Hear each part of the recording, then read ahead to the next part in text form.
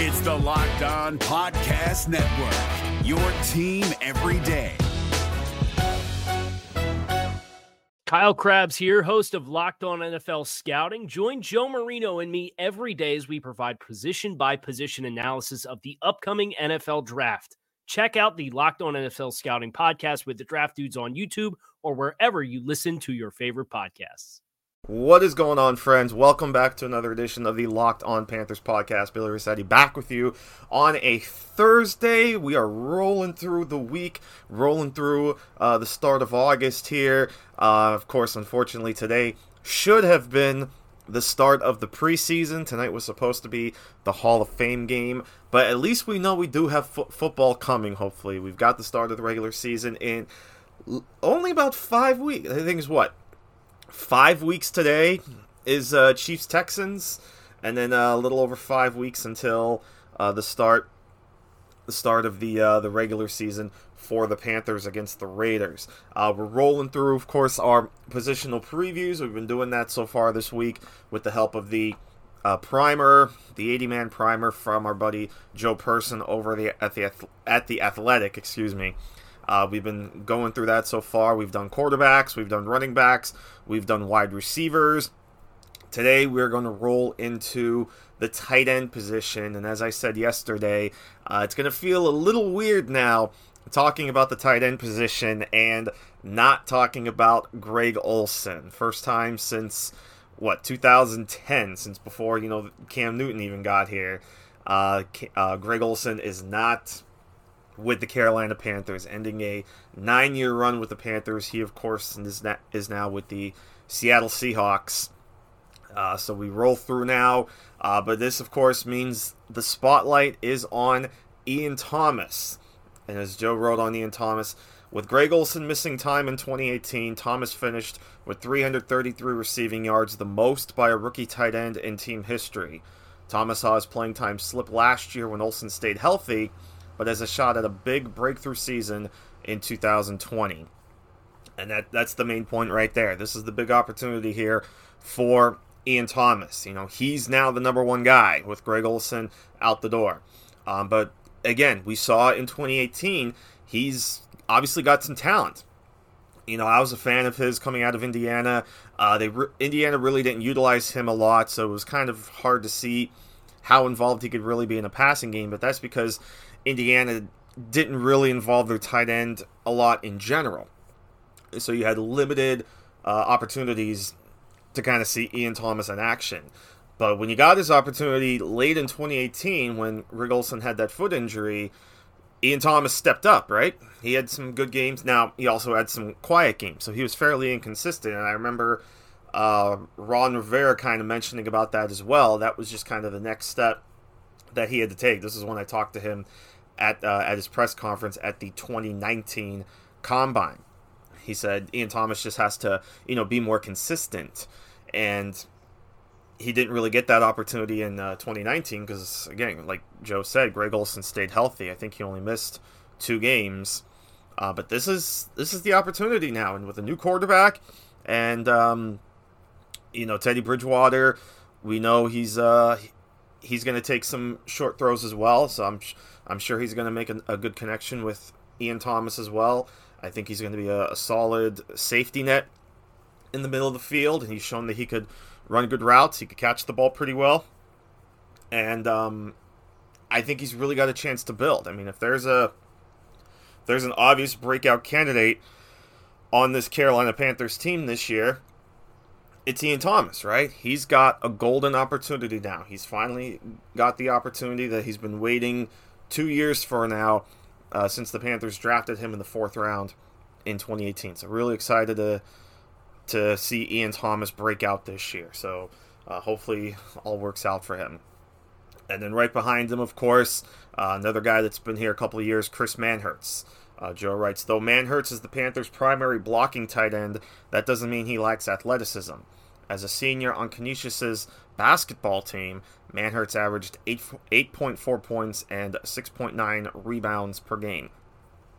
Manhertz is just that, your blue collar tight end, right? He's the solid number 2 that's going to stay in and block and help open up holes for Christian McCaffrey. But he'll go out from time to time. He'll catch a couple passes. He's not immune to he's not immune to catching passes. He can help you out from time to time, get you a couple yards here, get you a couple first downs. He's obviously not as talented as or as flashy as Ian Thomas, but he's we've seen this with a lot of tight ends, right? That basketball background. Antonio Gates had it. A couple other guys had it. Jimmy Graham is another example. Guys that played basketball in college, but were able to kind of translate their big body skills into the tight end position. And Manhertz is kind of that same way. So he's always been a solid. Of course, the last couple years he's been the solid number 3. Now he'll effectively be the solid number 2, and wouldn't surprise me if the Panthers run some 2 tight end sets here as well. We've seen the NFL is a copycat league, right? All these teams try to copy what others do well and try to make it their own and see if they can make it work. Well, the latest trend seems to be 2 tight end sets, right? There's a bunch of teams that do it. Tampa Bay is obviously going to do it. Philadelphia has run it for a couple of years. Carolina could quietly do that same thing with Ian Thomas and Chris Manhertz. So it's really going to be interesting. That's why I'm so fascinated by this offense this year, because there's just so many pieces that Joe Brady is going to have at his disposal that he can mix and match between all the receivers he has and the tight ends and, of course, McCaffrey. A lot of different ways that I think Joe Brady can attack some of these defenses. So it's really going to be intriguing, especially in the early part of the season, what he comes up with, and then, of course, how Joe Brady adjusts to all that as the season wears on and we start to get more film. Because with this season, obviously the early part of the season, he can almost do whatever he wants, right? Because there's going to be no film, right? There's no preseason film, and even in the first couple games, you're not going to have a whole lot to go off of. Like, say, when you get into week 2, when they're playing Tampa Bay. Tampa Bay's only going to have that one game against the Raiders to kind of go off of with the Panthers. So, early part of the season, especially for a young team like the Panthers, I think is going to be a good opportunity for them to really kind of play around, experiment with a lot of things, see what works, what doesn't, especially in game situations. So I think the first month of the season is going to be quite fascinating to follow for the Carolina Panthers. There's a couple other guys we want to get to, but I do want to give a quick shout out to our friends over at DoorDash here. DoorDash, of course, great sponsor of us, great support, and they've been doing a lot of good for people over the last couple of months. In terms of the pandemic. So really, really proud of the job these guys are doing, and really excited to have them on board as a sponsor again here this year. So DoorDash, of course, we know they're a great app. They can help run you food if you don't want to go out, or if you're just tired after a long day of work and you're just not sure what you want to eat, or you might not have time to run out and get something to eat. Well, DoorDash is there to bring the food to you right to your door. And ordering is very easy. Just open the DoorDash app, choose what you want to eat, and your food will be left safely outside your door with the new contactless delivery drop-off setting. With over 300,000 partners in the US, Puerto Rico, Canada, and Australia, you can support your local go-tos or choose from your favorite national restaurants like Chipotle, Wendy's, and the Cheesecake Factory. Many of your favorite local restaurants are still open for delivery. Just open the DoorDash app, select your favorite local restaurant, and your food will be left right at your door.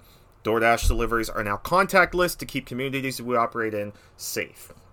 So right now, you listeners out there can get $5 off your first order and 0 delivery fees off of orders of your first order of $15 or more. All you got to do is download the DoorDash app, enter the promo code LOCKEDON, and you'll get $5 off plus 0 delivery fees on your first order. So again, download the DoorDash app and use our promo code LOCKEDON to get $5 off and 0 delivery fees. This is David Harrison of the Locked On Commanders podcast, and this episode is brought to you by Discover. Looking for an assist with your credit card but can't get a hold of anyone?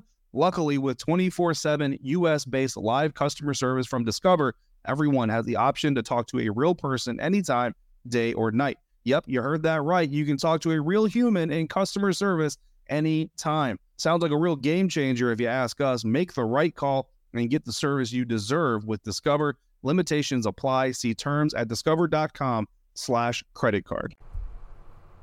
As we roll through here, 4 more guys that we're going to talk about here with the tight end position, a couple of undrafted guys. But first, a guy that's hung around the Panthers practice squad a couple of times, and that's Temarrick Hemingway.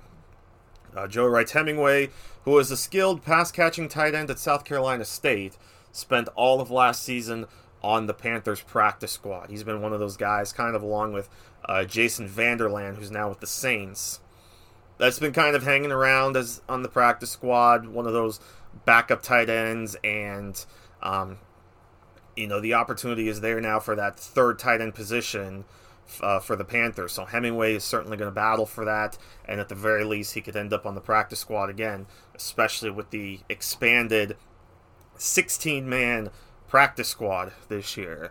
But the guy I've been talking about a couple times here on the podcast that I'm intrigued by, that I think can crack this 53-man roster, is Cam Sutton, the undrafted free agent out of Fresno State. Joe writes, the converted wideout held his own pro day at Fresno State during quarantine, running the 40 in 4.5 seconds and hitting 36 inches on the vertical leap. He told The Athletic in May, I don't really move like a normal tight end. And of course, Sutton's got some good size, 6'2", about 2.25. Was involved a little bit in the Fresno State offense last year. He did only have 6 catches, but it was for 112 yards. So he averaged almost 19 yards per carry. So if you're looking at all the players that caught at least one pass for Fresno State last year, his average yards per catch was actually the highest among everybody. Now, their leading receiver was Zane Pope. He had 47 catches for 525 yards. That's only about 11 yards per catch.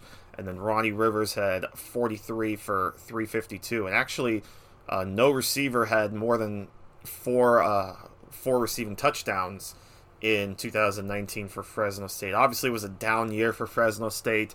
They only went 4-8, but Cam Sutton kind of showed well. Even got a couple of rushes during the season, 2 carries, 34 yards. So definitely moves well for a tight end. And I've said before, if there's especially with the lack of preseason and the lack of opportunities now that these undrafted free agents are going to have, if there's one undrafted free agent that I think could definitely crack or has a good chance to crack this 53-man roster, it's Cam Sutton. So really, really intrigued to see what he can do in training camp.